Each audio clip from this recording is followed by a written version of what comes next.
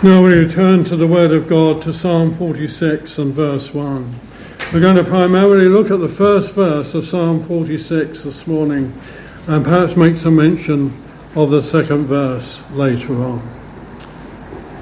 The writer of this remarkable psalm begins with a great statement, a wonderful positive statement. God is our refuge and strength, a very present help in trouble. One of the things that you will have noticed as a believer is that you're not exempt from trouble in this world. Often when someone becomes a Christian, they soon discover that they have to face trouble and difficulty. You only have to read the lives of people in the Bible to know that even in life they have known what it is to go through the most terrible and the most awful circumstances. And they all have a different story to tell, but they all have confidence in the great unchanging God. And God, in his great wisdom toward you and I, has anticipated absolutely perfectly and has ordered by his providence that you and I will go through difficulties, troubles and perplexities. When we look at our tablets, I'm talking about tablets you take, not tablets on the... you know the difference, do you? You've got to be careful these days. I see some of the modern things that people use, and I think, oh dear me, do you want this? Do you want that? And I'm not sure what they're talking about half the time on the computer. Well, tablets that you get from the doctors tell us what the medicine is and what the medicine does. And with the Bible, that is also true. What we have here is the medicine, and also what the medicine does. Well, the first thing that we notice about this verse is that God is our refuge and strength. God is our refuge. God is a place of the most remarkable safety. You think of the cities of refuge under the Old Testament, how that if a person killed somebody unintentionally, they could flee there. We think in our own day of battered wives, and there are refuges for them. There are places of safety for them from violent men. And the psalmist here makes a great statement that God is our refuge. If you go to Southend today, you will see that there were shelters on the seafront. And the rain came down this morning in Southend. It poured. And there would have been people who fled to the shelters on the seafront. And so it is that God is a refuge. That God is a place of safety. And he is a positive place of safety. He is a certain place of safety. As the old hymn says, the storm may roar without me, my soul may low be laid, but God is round about me, and will I be dismayed? And you see the writer here has confidence in the future, in spite of all that might happen, because he has known that this great statement has been true in the past. And haven't you found that? You found yourself going to God when the storms of life are battering you. You don't know where to turn. You're perplexed but not in despair. And sometimes unbelief rises in your heart and you have to keep unbelief at bay. And you say, what are the scriptures that I should turn to in this particular situation? And this is one of the great statements. A wonderful positive statement from the Word of God. The psalmist here doesn't seek to prove it or build up to it. He just states it. He declares it positively because he knows it to be true. And it's no good knowing about a shelter or a place of refuge. You have to go there and you have to be there. And when we start complaining or feeling sorry for ourselves, it's a sure thing that we haven't been there. And the writer here knows this by experience, and he's able to sing this with all of his heart. In Psalm 142 and verse 5, we read these remarkable and wonderful words. Psalm 142 and verse 5. I cried out to you, O Lord. I said, you are my refuge, my portion in the land of the living. And oh, if you have come here this morning and you have been weighed down with perplexity and you have been weighed down with trouble, I would say do what the psalmist says here. Cry out to the Lord and ask him to come and to meet with you in your great difficulties. God is the great shelter from the storms of life. And you and I will go through storms, of that there is no doubt. In order that we might declare your faith-loving kindness in the morning and your faithfulness every night. But also, God is not only a refuge, but also a strength. A strength. Now, one thing about strength is you can't transfer it. Now, when you get old, somebody may help you and lift you out of the chair. Somebody may support you going along over the road, but they can't transfer strength to you. Maybe you look at a young person and you see what a young person can do and you think, I wish I had your strength. But the wonderful thing is this, that God gives strength unto his people. In Psalm 29 and verse 11, we read these remarkable words. The Lord will give strength to his people. The Lord will bless his people with peace. This is a strength that only God gives. And if we come to him and realise that we need that strength because we know ourselves to be weak, we are to come and we're to say, Lord, I recognise my weakness, but I pray that you will give me strength. Independent, self-confident men and women are not showing any kind of Christian virtue. God has made us in order that we might depend on him. We know that we can come boldly to the throne of grace, that we may obtain mercy and find grace to help in time of need. And that throne of grace can be gone to at any time, in any circumstance, in any order. And we can find grace to help in time of need. And the word there, help, has the idea of running to somebody in time of need. And we have a picture there of a running God. He gives strength. He gives grace. And when we are in great need, we must pray for that grace. And sometimes when we perhaps don't feel his strength, we must rest on his great promises and lay hold firmly upon them.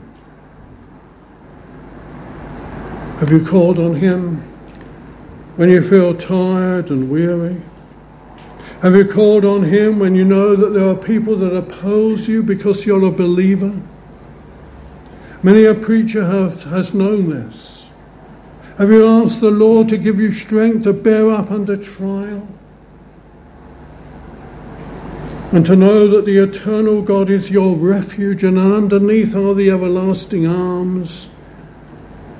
And to long that you might bear up under trial patiently, to have a positive spirit when troubles come. Do you know what it is, perhaps, to go through a difficult time with your health? John Newton did toward the end of his life. And people used to ask him, John, how are you today? And he always used to respond with the same statement, I'm as well as God wants me to be.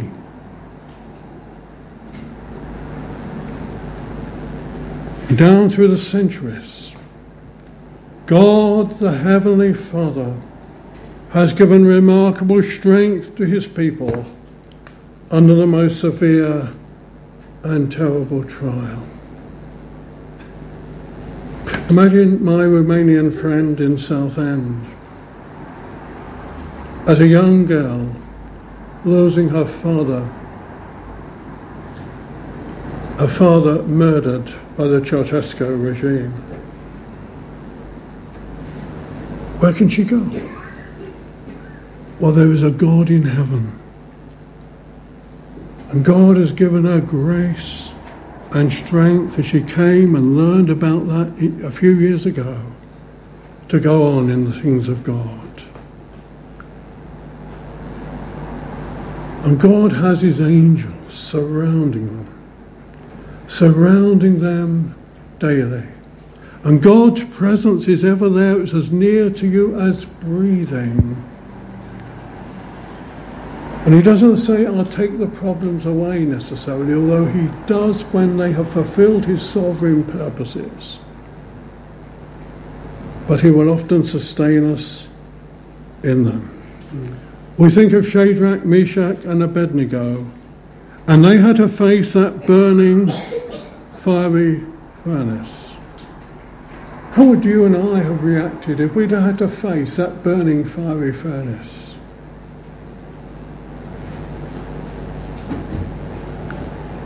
Because they wouldn't bow down to that golden image. When it was bottoms up in Babylon, there were 3 that weren't. Because they couldn't bow down to a gold image because they knew the second commandment. And they got thrown into that fiery furnace. And there was one in there like as unto the Son of God. And when it's needed, God gives it. Because as thy days, so shall thy strength be. And also, he is a very present help. He is a very present help. A very old version of the Bible puts it like this: he has found a mighty help in trouble. A mighty help in trouble. And the idea here in this phrase is that help is always near. Last Sunday I was preaching up in Bentley, a little village near Ipswich. You probably never heard of it. And after I had preached, we had a Sunday morning and afternoon service. Spurgeon wasn't too keen on afternoon services, and neither am I. He used to say too much roast beef and Yorkshire pudding. Well, after the afternoon service, we went up to visit a dear saint in Bethesda Baptist Home in Ipswich. It's a Bethesda Baptist church. They have their own home for elderly people. Jean and I are thinking of going on the waiting list. It's a wonderful place. And if you go there at tea time, you'll get a tea. And if you go there at lunchtime, as we have many times, we get lunch there. I never know a home where they dish up free food. And our dear friend, Joyce Lane, had a call button round her neck. And if she falls or has a terrible accident, she presses that call button. And how thankful we are that we have a God that we can call on at any time. And he can come and he can assist us at any time in any kind of trouble. A very present help in trouble. Why does he help? Because he loves us. And he loves us dearly. And what kind of parent sees their children in trouble and doesn't go to their help? And the writer of this psalm knew what it was to be in trouble and knew what it was for God to come and to meet with them. And when you and I are feeling down, when you and I are tempted to be discouraged, and when we are discouraged, we are being tempted to lose confidence in God to carry out his sovereign purposes. And discouragement is often punctured pride. We must remember that. Then we are to go to him. And we are to tell him that he is our refuge and he is our strength, a very present help in trouble. That is where our confidence is. In these uncertain days. I don't know whether you're like me, but you turn the news on in the morning, you wonder what's happened next. And these words, these remarkable words, should feed our faith and encourage our confidence, even in our darkest hour. And the outcome is a confidence in the future, whatever might happen. You see, he says, therefore in verse 2, we will not fear, even though the earth be removed, and though the mountains be carried into the midst of the sea. We will not fear. But what is fear? Fear is caused by something that we think might happen and we don't think that we can handle it. And fear has to do with self. And that is why time and time again in the Word of God we are told not to fear. Because we have a great God always with him. And God can come and make us fearless even in the greatest danger. Even though the earth gives way. Imagine the earth giving way. You know, there was an occasion when the earth gave way, wasn't there? In the book of Numbers and chapter 26 and verses 8 to 11, we read there that the earth gave way. And the son of Palu was Eliab. The sons of Eliab were Nemuel, and so on. And representatives of the congregation who contended against Moses and Aaron and the company of Korah when they contended against the Lord. And the earth opened its mouth and swallowed them up together with Korah when that company died. When fire devoured 250 men and they became a sign. Imagine being there, my friends, and the earth swallowing them up. The writer of this psalm says, therefore we will not fear, even though the earth be removed, and though the mountains be carried into the midst of the sea. What strong language. Whatever might happen, whatever calamity might come, when the waters roar and foam. This is figurative language. But mountains, imagine mountains be carried into the depths of the sea. Yet the believer can be wonderfully stable and wonderfully sure and wonderfully confident because God is their refuge and strength. And there will be a day when this world is wrapped up like a garment. But the believer will ultimately be safe on that day when the Lord Jesus comes again upon the clouds of heaven. And even if people take the lives of believers, they are safe because they're in Christ. And if you're a believer here this morning, here's a wonderful refuge for his people. And when troubles come, as they will do, we are to know ourselves. Are you prone to anxiety? Are you an emotional person? Are you somebody that's pessimistic? Are you somebody that's over-optimistic? Are you somebody that magnifies trouble? Know yourself. Do you just look at everything in a black light? Two men looked out of prison bars, one saw mud, the other stars. You may be a Muddite. Talk to yourself. Know yourself. You know, one thing I've learnt getting older is that I talk to myself more. I sometimes think I'm the only one that listens anyway, but there we are. And when we have problems, we must talk to ourselves. We have God as a refuge. We have a place where we can go.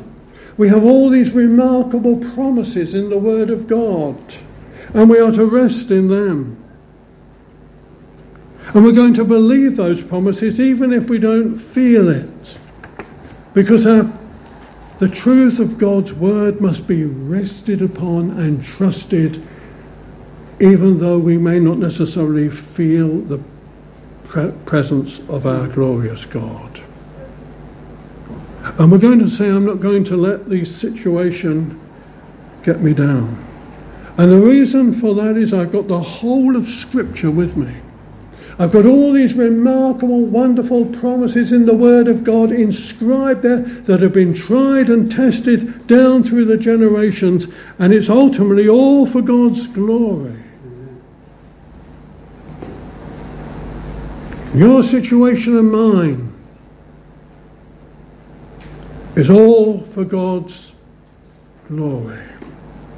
And God orders painful events in our lives that we might know the great reality of this truth and all the great reality of the other promises that are contained in the Word of God. Everything that happens to us is by permission from the throne. And he desires to show us that he is true to his blessed and glorious word. In verse 7 of this psalm we read, "The Lord of hosts is with us. The God of Jacob is our refuge." Now, my friends, you may be thinking to yourself, well, I'm a pretty low-level Christian this morning. He is the God of Jacob. Think of who Jacob was. He's the God of Jacob, and he is our refuge. Verse 11, "The Lord of hosts is with us. The God of Jacob is our refuge." A double underlining. What kind of person was Jacob? Read about him. And yet he's still the God of Jacob. He was not a perfect man, and God met with him in grace. That's why everyone who is a believer here has been given a great ministry. The ministry of encouragement. To draw alongside people, to visit people who are in great need, to help people, to support people, to remind people that we're praying for them even if we don't know what their answer is. To uphold them before the throne of grace in prayer, because when one member suffers, all the members suffer.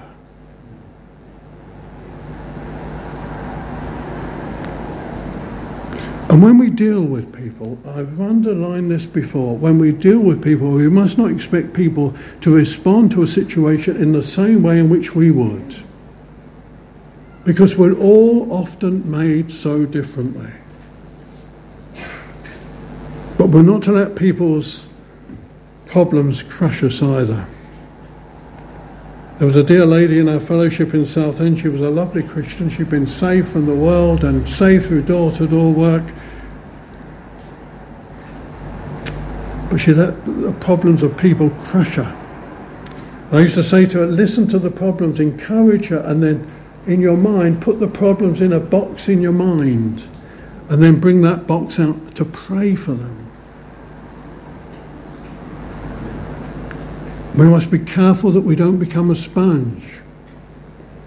I once knew a dear lady, and she was a very well-meaning lady, and if anybody went to her with trouble, after she dealt with you, you felt 10 times worse than you did at the beginning. Very well-meaning lady. And we must be very careful, because we want the very best for other people. And we must be careful in the scriptures we use, lest we be like Job's so-called friends. We must pray that God will give us grace to be physicians of souls and to encourage them in the way. And ultimately, we encourage people to look at the one who is the Good Shepherd, the one who cares for the sheep, the one who loves the sheep, the one who has his heart for the sheep, and the one who one day will take his sheep home to heaven's glory.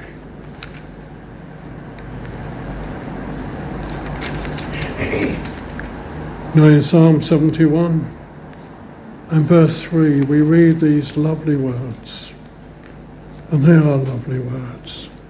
Be my strong refuge, to which I may resort continually. There's no time when you can't go to him as your strong refuge. You can go to him continually, says the psalmist. You have given the commandment to save me. You are my rock and my fortress. What a wonderful thing it is to have God as a fortress, and to have God as a rock, and a stable rock.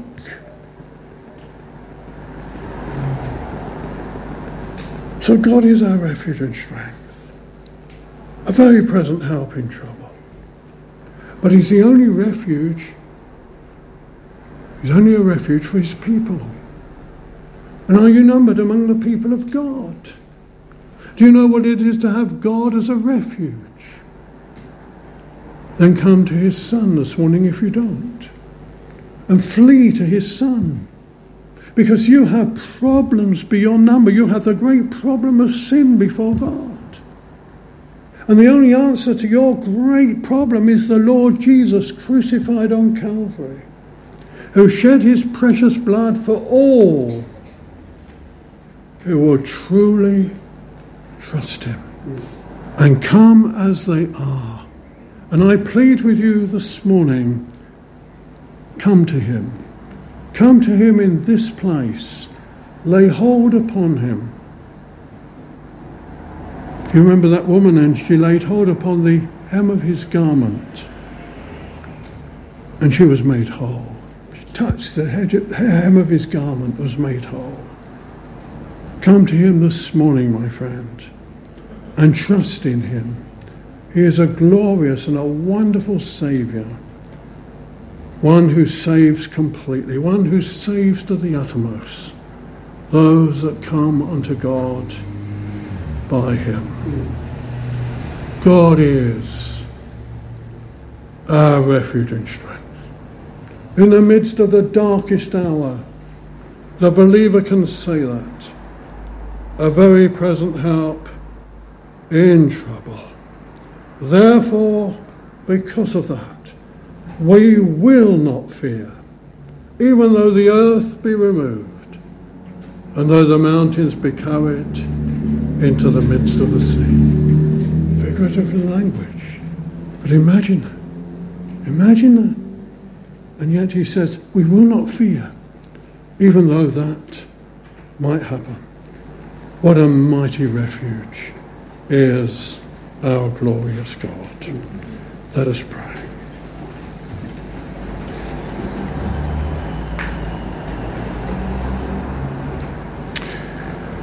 O God in heaven, we pray for those connected with this fellowship who are going through very dark and difficult circumstances. May they know the wonderful truth of this wonderful promise about you being a refuge and strength, a very present help in time of trouble. May they know what it is to rest upon your promises. May they know what it is to be kept by grace. And may they know something of that love that will not let them go, because it cannot let them go, because it rested on them even before the world was. Hear us, O Lord, we ask. Help us ever to be looking unto Jesus and to rest in our glorious God. We said of the Lord Jesus, he does all things well. And one day, by your grace, we shall see that. Help us, we pray, to trust in you, even in our darkest hour. In Jesus' name we ask it. Amen.